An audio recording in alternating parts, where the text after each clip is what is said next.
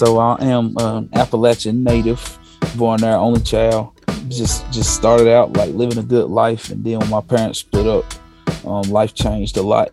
Me and my mom, we moved into public housing, what some call the projects, and I was introduced to some new things at a young age. Because like living in poverty, the people that I seen that appeared to be successful and powerful and feared and respected were drug dealers. You feel me? Like we'd be outside playing, and like the ice cream truck might come through or something like that, and then you got the drug dealers on the block.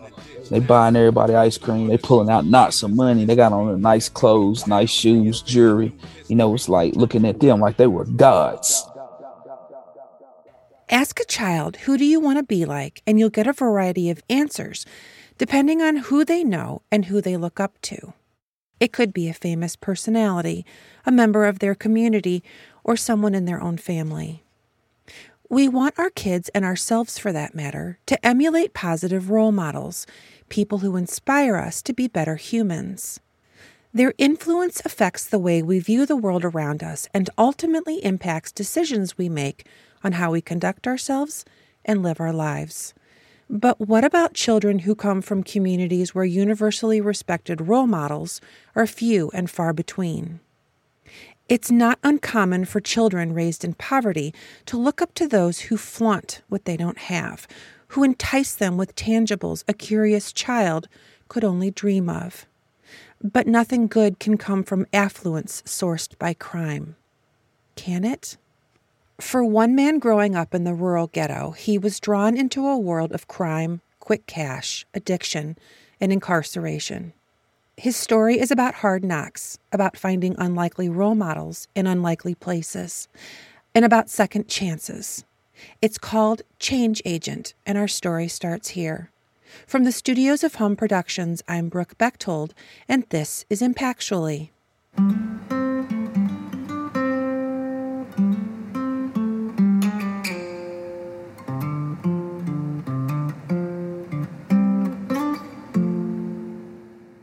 Philip Cooper was born in Rutherford County, North Carolina. Raised in a single-parent home, he grew up in public housing where drug dealers were his heroes. To young Philip, they were the epitome of success. So like all my life, I just wanted to be a gangster. I did play basketball for some years, play AAU and school ball. And even with playing ball, I wanted to be like Allen Iverson. And anybody that knows about Allen Iverson knows he was more of like the hip hop culture. Like some would even have called him a thug, but that was the culture that I identified with the most. Rutherford County is located along the southeastern foothills of the Blue Ridge Mountains in western North Carolina. This beautiful piece of the first-in-flight state, named for famed aviation pioneers Wilbur and Orville Wright, saw much of its early economic development from the textile mills starting in the early 1880s. After a century of prosperity, the industry took a downturn, and the problem was twofold: progress and politics. First came automation, which increased manufacturing productivity, so there wasn't the need for as many laborers to produce the same output. And then came NAFTA, the North American Free Trade Agreement, which created a free trade zone between the United States, Canada, and Mexico. NAFTA eliminated tariffs on goods manufactured outside the United States. This allowed American companies to outsource cheap labor overseas and import their own products tax-free. In the 1990s, the intersection of automation and NAFTA were a boon for some industries, but not for the middle-class labor market. In Appalachia in particular, textile mills laid off large numbers of their workforce, or they closed the mills altogether. Hundreds of thousands were left unemployed, and a generation, Philip's generation, grew up in the middle of a localized economic decline. I started getting in trouble, though, at an early age because I didn't know anything else but the hood. The American ghetto, or hood, can be roughly traced to the end of the civil rights movement. First came restrictive zoning that prohibited certain racial groups, predominantly black, from living on blocks where most of the residents were white. Then there was redlining, where banks and insurance companies denied loans to applicants who lived in an area determined to be a poor financial risk. Ghettos grew where once thriving businesses employing an entire community had moved on. Where homes were abandoned, infrastructure was neglected, and city services, grocery stores, and healthcare were scarce or unreliable. Not much different than today. And ghettos aren't only in the cities. Rural ghettos may be less recognizable than their urban counterparts, but they share the same dilemmas: unemployment, gang activity, drive-by shootings, and drug violence. The hood is not one ethnicity, and it has no religion other than itself. It's a place where harmony coexists on the brink of adversity. Opportunities are hard-won, and breaking the cycle of poverty doesn't come easy. Oftentimes, crime, corruption, and a culture of subsistence are considered necessary evils to survive. So I got a kid in high school, and then I went to treatment at an early age. I went to a state-funded treatment program. Got out of there, didn't make no changes. Tried to go to college, but I wasn't really applying myself because I wasn't really practicing a recovery program or anything. I was just saying I was going to do better. Talk is cheap, right? So I ended up back in the streets, had another kid, got into the gang activity, trying to sell drugs, do drugs. And it was like, for me, that was one of the things that showed me that I had an issue, was because where I come from, you sell the dope, you don't do the dope. Yeah, that's against the code. I mean, and it ain't even no secret. I mean, the Notorious B.I.G. put it in a song. He has a song called The 10 Crack Commandments, and one of them, I forget the exact number, but it said never get high on your own supply. So I was one of those folks that was actually battling, addiction, struggling with addiction while I was trying to sell. And it wasn't many people like me back then, because that's where that stigma comes from, right? Philip started using marijuana at age 12, and by his teenage years was selling drugs. He was first charged with a felony and later received a trafficking conviction that landed him in a North Carolina prison from 2008 to 2011. Yeah, and I ended up going to prison. But prison saved my life, though. That's what saved my life. Once behind bars, vestiges of an inmate's former life don't disappear. For many, drug addiction and undiagnosed or untreated mental health issues often complicate an already confusing and stressful landscape. Yeah, there's a lot of people going through a lot of stuff on the yard. You feel me? Yeah, prison is like that. I mean, it's people that's living their life in there, though. You dig? And so I was getting in trouble at first when I went to prison. I ain't even gonna lie. When I first got on the yard, I was being a knucklehead, and it was a shock for me, because I was only 22 years old, and I knew I had years to do. But then I started, being around some people that had been in there a long time, who were, respectable people who would kind of coach me on doing time, like, stay out of trouble, Those respectable people were part of a North Carolina prison program called New Direction. The program trains inmates to become peer support specialists, who then help fellow inmates navigate the prison system and stay clean while incarcerated. The belief is that recovery is possible for those with behavioral health challenges, and that there's value in building a mutually beneficial relationship between individuals with similar life experiences. Individuals who have experienced mental health, substance abuse disorders, and trauma have a unique capacity to support each other based on these shared experiences. These were mentors of a different kind, and one made an impact on Philip. His name is Kinkerman. Whenever I was in there, he just made a statement like, hey, man, you watch out for some of them boys you with on the yard, man. I ain't trying to tell you what to do, but just watch, just give me a little wisdom. The program would change Philip's life. And they have what's called peer counselors. They're incarcerated right there with you. They're in the dorm. They work for the program. They, co-facilitate groups. Okay. They do conflict resolution in the dorms. The reality of it is, it's people like them that contribute to the development of people like me. And you can tell, especially in there, like you might see like a little a young buck that just got on the yard, and you could just speak to him, on the yard, just speak to him like, what's up, bro? You know what I'm saying? And that can change somebody's whole day, just speaking to them. Empathy and kindness are rare within prison walls, and so the experience of having another inmate reach out to help was humanizing. In fact, it was life-altering to Philip. He worked through conflict in the yard and overcame his addiction.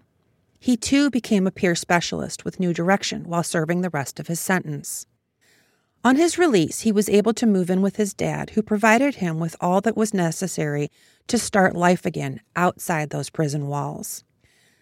Unfortunately, the vast majority of inmates do not have that kind of support waiting for them. According to civilrights.org, every year nearly 700,000 people are released from American prisons, and almost 2/3 of them are arrested again within 3 years. Once released, formerly incarcerated people face a myriad of barriers to successful reentry into society. They're not allowed to vote. They have little access to education. They have few job opportunities and are ineligible for public benefits, public housing, and student loans. These obstacles make it practically impossible for those returning home to be engaged, responsible, productive citizens.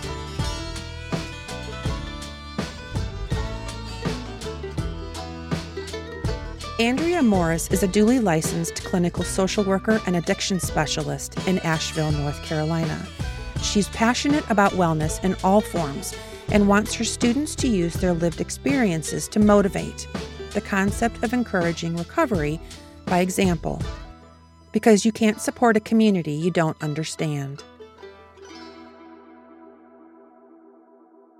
The path to recovery is not a linear one. In fact, sometimes relapse is a part of recovery. A lot of folks in the recovery community, and when I say recovery, it's both mental health and addictions, will say that they've hit their true bottom. We hear that a lot in the recovery world. I've hit my rock bottom. And naturally, only an individual knows what their rock bottom is. Right. Your rock bottom might look very different than the person's next to you. It might be just that you got overdrawn in your checking account one time. And someone else's rock bottom is that they've been to detox and rehab 37 times. They've been incarcerated multiple times. They've lost custody of their children. They've burned every bridge. They have no virtual supports in their lives. And they're living in the woods in a tent. Right. That still might not be someone's rock bottom. And that's why we go back to there is not a prescription or a prescribed definition for recovery, because it is truly not a linear path and it's not unique to any one person. It's very personal. Change happens when the pain of staying the same is greater than the pain of change. Yeah. It's a Tony Robbins quote. Being an addiction specialist, Andrea has served as a peer educator, trainer, and supervisor for many years. That was Philip's goal. He enrolled at his local community college and took classes. He worked at places like the Western North Carolina YMCA, as well as local health and recovery centers for experience. He tried to register as a certified substance abuse counselor, but because of his criminal background, was denied. In North Carolina, a peer support specialist candidate must be self-described as in recovery for 1 year. They must complete 40 hours of state-approved peer support specialist training in classroom hours. They must then complete an additional 20 related hours. Once this 60 hours is completed, they can apply for a certification as a peer support specialist with references and proof of training. It was in an Asheville area community college offering this program where Andrea and Philip first met. Philip Cooper applied for a space in one of these trainings about 10, maybe 12 years ago. He was accepted to the training, and Philip and I entered into a relationship of student and teacher. We immediately, on the first day of meeting, determined that once the 40 hours was over and once he completed his certification as a peer support specialist, we would then be colleagues. So we knew that our role as teacher and student was important, but it would be fairly short-lived. Right. And a friendship would bloom from that. A friendship did, in fact, bloom from that, as well as a reliable and trusted colleague. Can you describe what Philip looks like? Yeah. Okay. Let's see. Well, he's big. He's a lot bigger than me. And that's not saying much. But may I start by talking about what he feels like? Oh, please do. Please. So when Philip enters a room, it gets very crowded. His energy is big, and I'm talking crowded in a good way. He is activating. Philip is a conduit for positive energy. So when Philip enters the space, the energy gets both lifted and there's a focus. Physically, he takes up a lot of space. He's a big dude. Philip is an African-American male. His neck is probably as big as my waist. He's strong. He's muscular. He's a beautiful man.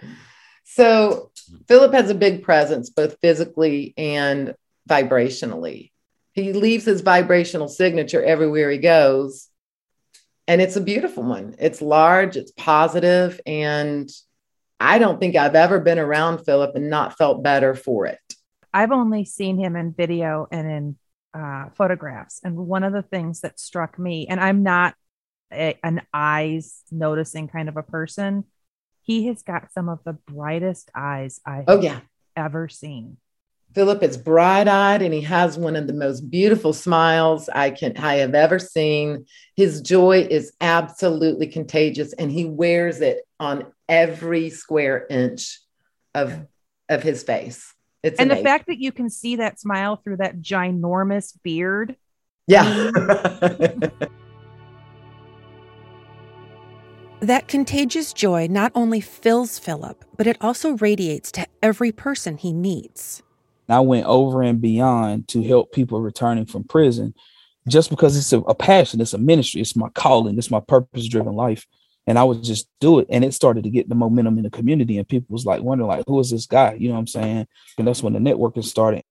With his personal network growing deeper, Philip became a pillar in his community, an ally focusing on societal reentry after prison. I don't think I don't think Philip's work ever stops. You know, a lot of us, we think about like work-life balance. I get the sense that that's not the way Philip views it. My sense is that it's more about work-life integration. Philip is on call 24/7. When someone is set to be released, they need a plan in place, and that's what counselors do. And that needs to take place in real time, not when it's convenient to the counselor. There's never a wrong time or place to contact a change agent. I was at a wedding. Somebody was at the wedding. It was like, hey, so-and-so getting out. Can you help? I heard you can help. I look them up on my phone. I meet, because I told you this is my calling. While at the wedding, you hear me? Yep. At the wedding. Yep. Dressed up in all your good Sunday clothes. There you are working. Yeah. Ain't nobody doing no cha-cha slide. Let me look this up real quick.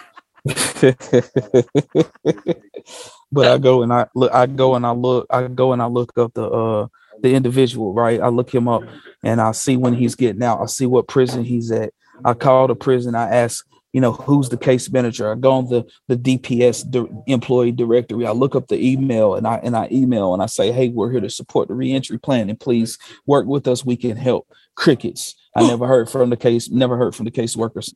The prisons are short staffed.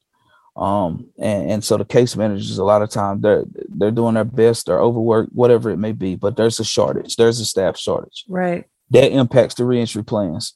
And so if a person doesn't have things put together, they get out, they might not have a social security card, might not have an ID. For Andrea and Philip, it's a story all too common and all too real. You'd be surprised at a number of people where that becomes the barrier. I haven't had an ID in years, or it got stolen, or it got lost while I was incarcerated. They didn't give it back to me. Happens all too often.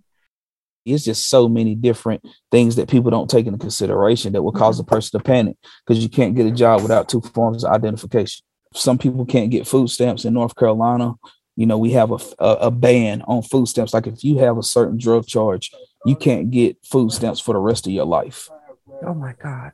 If that's a fact. In North Carolina, certain drug charges disqualify you indefinitely from getting food stamps. And so those folks that we have returning to society, we have to make sure that they get access to like the food pantries, make sure they have food, and then if they don't have those other things in place, do you think they're even thinking about mental health follow-ups and all the other things? Because you're looking at Maslow's hierarchy of needs, right? Right. Because it don't matter how many resources a county has. If the more the resources can make it even harder for the individual. We followed up on the wedding story and what happened after Philip called the inmate's case manager, hoping to make plans before his release. So a month and a half, 2 months go by. He calls me on Wednesday of last week. He had been released on that Monday. So by the time he gets to me, he's actually staying in a motel where there's activity that don't needs to go on. So I stopped everything I was doing that day, go pick this brother up, get him a comprehensive clinical assessment, get him safely housed in the Oxford House, which is a sober living house, got him some clothes, took him to Walmart, got him some food, just different items that were needed. You talk about taking him for a mental health evaluation. Mm-hmm. You talk about taking him to Walmart. You talk about putting him in a new hotel. You just listed off a whole bunch of things that I was like, cha-ching, cha-ching, cha-ching, cha-ching. That cannot be coming out of your pocket. We have a cap, $700 per person that comes home from prison. We can spend up to $700 on them, right? It's a $700 cap. That $700 needs to cover all the basic needs, from clothing to toiletries, food to housing, a means of communication to a means of transportation. That stipend won't last long, so there's added pressure on the now released inmate to find employment before the money runs out. Would you even need that entire $700 cap if you were able to get started sooner and there was less fixing the situation and there was more building the situation? So here in Buncombe County, we have a lot of halfway houses, and the halfway houses aren't free. The halfway houses can range anywhere from $600 to $800 a month. And that blows people's mind when I tell them that when they get out and they go in a halfway house, there are different programs that can like cover a month of housing, but that's it. I mean, they got to be paying. Like after that month done ran out, it's up to them to get a job and be making their own payments. And I'm not really for that either, because like the reality of it is there's a lot of guys that get out that aren't work ready. At the end of the day, if we want people to go be gainfully employed, and do right, we need to also make sure that there's work readiness processes in place. But when they get out of prison, if they go into these halfway houses and they're under the gun for a payment, they're not thinking about going to some HRD class. They're trying to go get the first job that'll hire them and pay them so they can get this halfway house manager off their back. They're panicking. Yeah, exactly. They're exhausted. They don't want to go to no recovery meetings. They're tired. They want to go home and get a pizza from Little Caesars and go to bed. Yep. I seen it. I see it. I've seen it all the time, bro. I see it. And that's why we don't play around. Like I spoke at funerals. You feel me? My passion comes from like real life experience, yo. Like I keep a picture up on this desk behind me of one of my good friends that's no longer with us. I got like 3 obituaries, you feel me, that I keep out in my cubicle, just so people know like this is real life. That's what I try to tell these people. Like, you don't want to take your recovery serious. You can die these days. People ain't just relapsing no more. Like they dead. With all this fentanyl and stuff like that going on out there, you don't take care of your recovery, you're not guaranteed to make it back, But when you look at the numbers, though, my friend, it costs like anywhere between $30,000 and $36,000 a year to incarcerate a person. So the services that we're providing, it's nowhere near what it would cost to incarcerate this person. So do we want to invest our money into addressing the social drivers that impact health, or do we want to invest our tax dollars into incarcerating the person? You feel me? Which one? Which one would you choose? With finite resources and infinite people in need, Philip Cooper is revolutionizing the bridges between recovery and prison reentry as an agent of change. When we come back.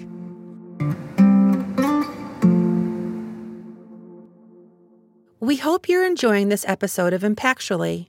The team at Hum Productions works hard to leverage our episodes with the incredible and inspiring impact of our guests. If you want to support the show and be more in the know of what's coming up with Impactually, you're invited to support us on Patreon. Whether it's branded swag, earning producer-level credits, gaining access to scripts, or learning what's happening behind the scenes, you can get those and more if you go to patreon.com/Impactually. That's patreon.com/Impactually.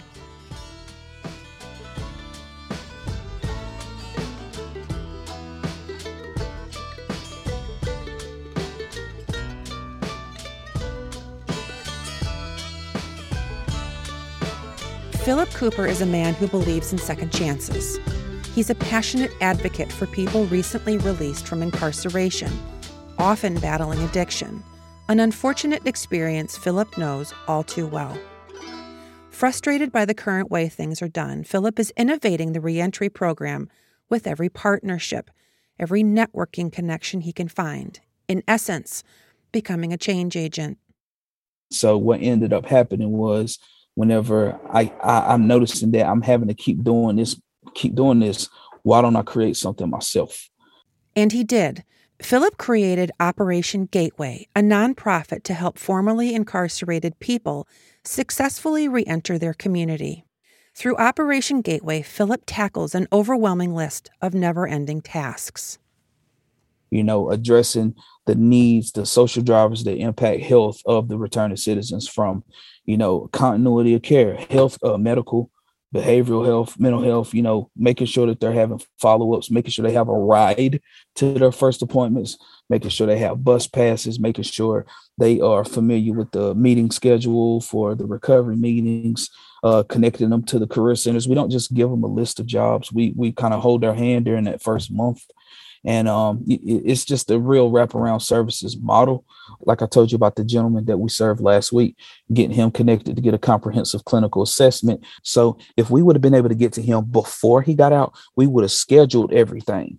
So like that first day could have easily been like, go apply for your food stamps, go to a recovery meeting, and then take you to see your son that you hadn't seen in a while. Instead of us scrambling to try to figure out this and figure out that, we could have already had that. The clothing, we could have already had that. We could have had his sizes to have him some boxers and socks and linens and stuff like that. We could have already had him in a bed at a halfway house. Like, these are all things that could have, like, if we would have been able to communicate with the case manager before they were released from prison, all of that stuff could have been done, fam. Easy. It's nothing. Like, to go to Walmart and pick up boxers and socks and a couple of packs of t-shirts, some sweatpants, and a couple pair of jeans. Piece of cake. It's easy, but it just requires the system, because I'm not trying to cast the system to the wayside, because prison is needed. Like, I'm not the one saying abolish the prisons, because remember, I told you prison saved my life. Because I was up to no good, going nowhere fast. I'm talking about reentry, reform the reentry process. And it is not rocket science. Like, no. It is not. Like, this connecting with the community-based organizations makes the case manager's job easier. Easier, but not complete. And it's an impossible mission for Philip to accomplish alone, which is why Andrea sees him as a relationship builder, cultivating a community which can help those in need. I think that people are deemed change agents by Philip himself. He's constantly making contacts, reaching out to people. Hey, can you meet me in the park? Can you meet me at the coffee shop? Can you meet me at the fire station? I want to get a picture with you. I want to do an interview with you. I want to give you a change agent hat or a t-shirt. It wasn't just that long ago that we needed Tribe to survive. Without it, whatever large animals or beasts or dinosaurs or whatever larger than us, they were looking to survive too. And the only difference is now is that while the tiger may not be in the room, we're still as at risk if we are not connected in tribe. So connection is as important in many ways as water, shelter, food, those basic needs. So connection and community. One of the most valuable ways we can help isn't through some massive, expensive, systematic change. It's simply through the way we talk about reentry and addiction, about giving others a second chance, like the chance Philip was given. Because so many people are suffering in silence. When we recover out loud, it keeps people from suffering in silence. When we talk about these things, we're opening up, but knowing who they can talk to about it, right? It's one of the many hopes that Philip and Andrea share. One of my missions in the world is to break down the stigma that's associated with mental health and substance use concerns. You can't look out in your community and touch anyone who has not been touched by mental health or addiction, whether personally or through family or through someone they love. So I think one of the more broader things we can do is start a conversation in our community, find the place that feels energizing, that feels alive for you, and get involved on that level and start having these conversations. As far as the corporate or the business level, I think the message is this. We are in favor of second chances. We hope that you are too. Chances are you've been given a second chance. That's what I would say to a company whose policy is a no tolerance. It can be tough for companies, especially smaller companies. But what I'm seeing as a trend is companies being more open, companies removing their policies that are, we don't hire convicts. I know there's one particular company here, and I heard the CEO say one time when somebody asked the question, what if a peer calls out sick, implying that there was a relapse?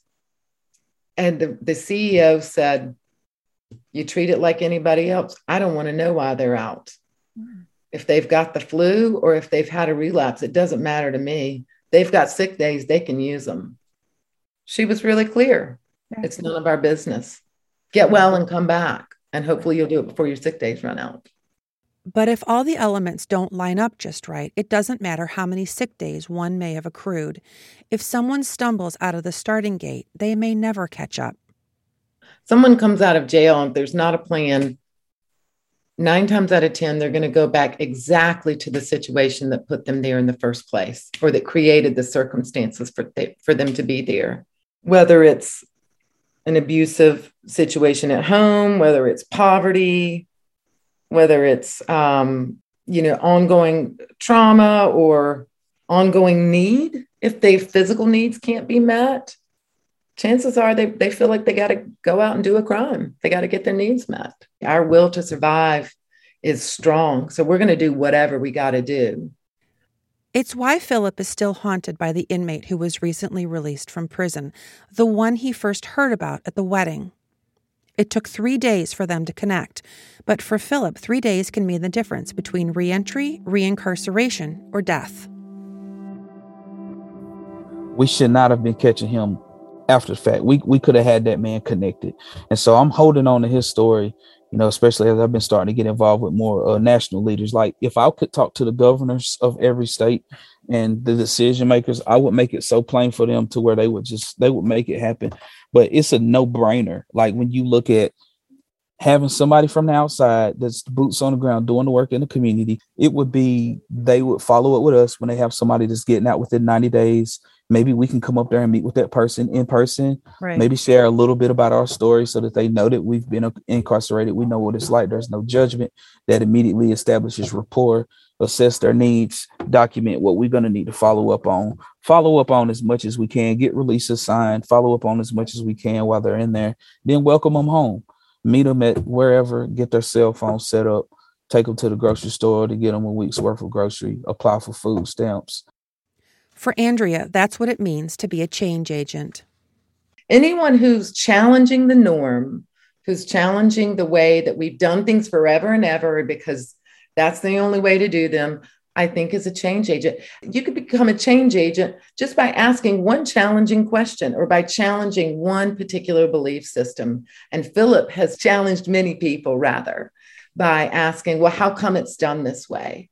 Or why is it this way and not another way? Or why can't we try this? That's being a change agent in my mind. Philip is able to say, hey, man, I've been where you are. I walked out of these same doors however long ago. I didn't have an ID either. Mm-hmm. Here's what I did. What do you think is going to work for you? Yeah. It's been a long time coming, though. It's been some ups and downs. There's been some relationships that didn't make it because accountability. I hold people accountable the same way that people taught me. I learned the game from the OGs. People taught me how to hold others accountable. People taught me how to love. And being a man, it ain't always about not saying just being a man, but being a change agent. It's not about worried about people's feelings. Growth don't happen in no comfort zones. You dig? Any of us can be agents of change in our communities. We're all capable of substantive change, but transformative change requires dedication by those who are not only willing to challenge the system, but allow themselves to be challenged. It requires building empathy and trust with those who have differing views or values and working towards understanding one another, particularly when we disagree. To follow Philip's progress, you can find him on Facebook, Instagram, Twitter, and YouTube. We have links provided in our show notes. And if you or someone you know is struggling with addiction, please call the Substance Abuse and Mental Health Services Administration National Helpline at 1-800-662-HELP or by texting your zip code to 43578 to find help near you. Impactually is created and produced in cooperation with Hum Productions. Our web address is hum, that's HUMM, productions.com. Financial support for the show is provided by JLB Images and listeners like you who support us on Patreon. That's patreon.com/Impactually. We'd like to extend our sincerest thanks to our guests, Change Agent Philip Cooper and Andrea Morris. You can find more information about them and the work that they do from links we've provided in our show notes. Special thanks to the band Gangstagrass for their song You Can Never Go Home Again. We have a link to their website and social media in our show notes, and their music is available on all major streaming platforms. When I left the home I haven't been to in the longest. Led a life by the sword, called to fall upon it. The kites flew, there was nobody left to correspond with. Familiar faces either passed on or flipped, so there's not much left for me to do except dip. And our team, Christine Murdoch, senior producer and editor, Jacob Motz, head writer, James Nash, Director of Operations, Director of Production, Jack Bechtold, Sound Engineering by Andy Shoemaker, Music Curation by L. Lively of Crooked Tree Creative, Richard Cassis of Spark Inc. for digital artwork, Andrew Sachs for our original music, and I'm Brooke Bechtold, host, executive producer, and creator. Subscribe and listen to us on the iHeart app, iTunes, Spotify, or wherever you get your podcasts. Leave us a review. We really appreciate it as it helps others find us too. We would love to hear from you, so send us an email or find us on social media. Pitch us ideas about people who you think would be great to have on our show. Maybe it's even you. We'll be back soon with another extraordinary episode. Everyone has a story. Share.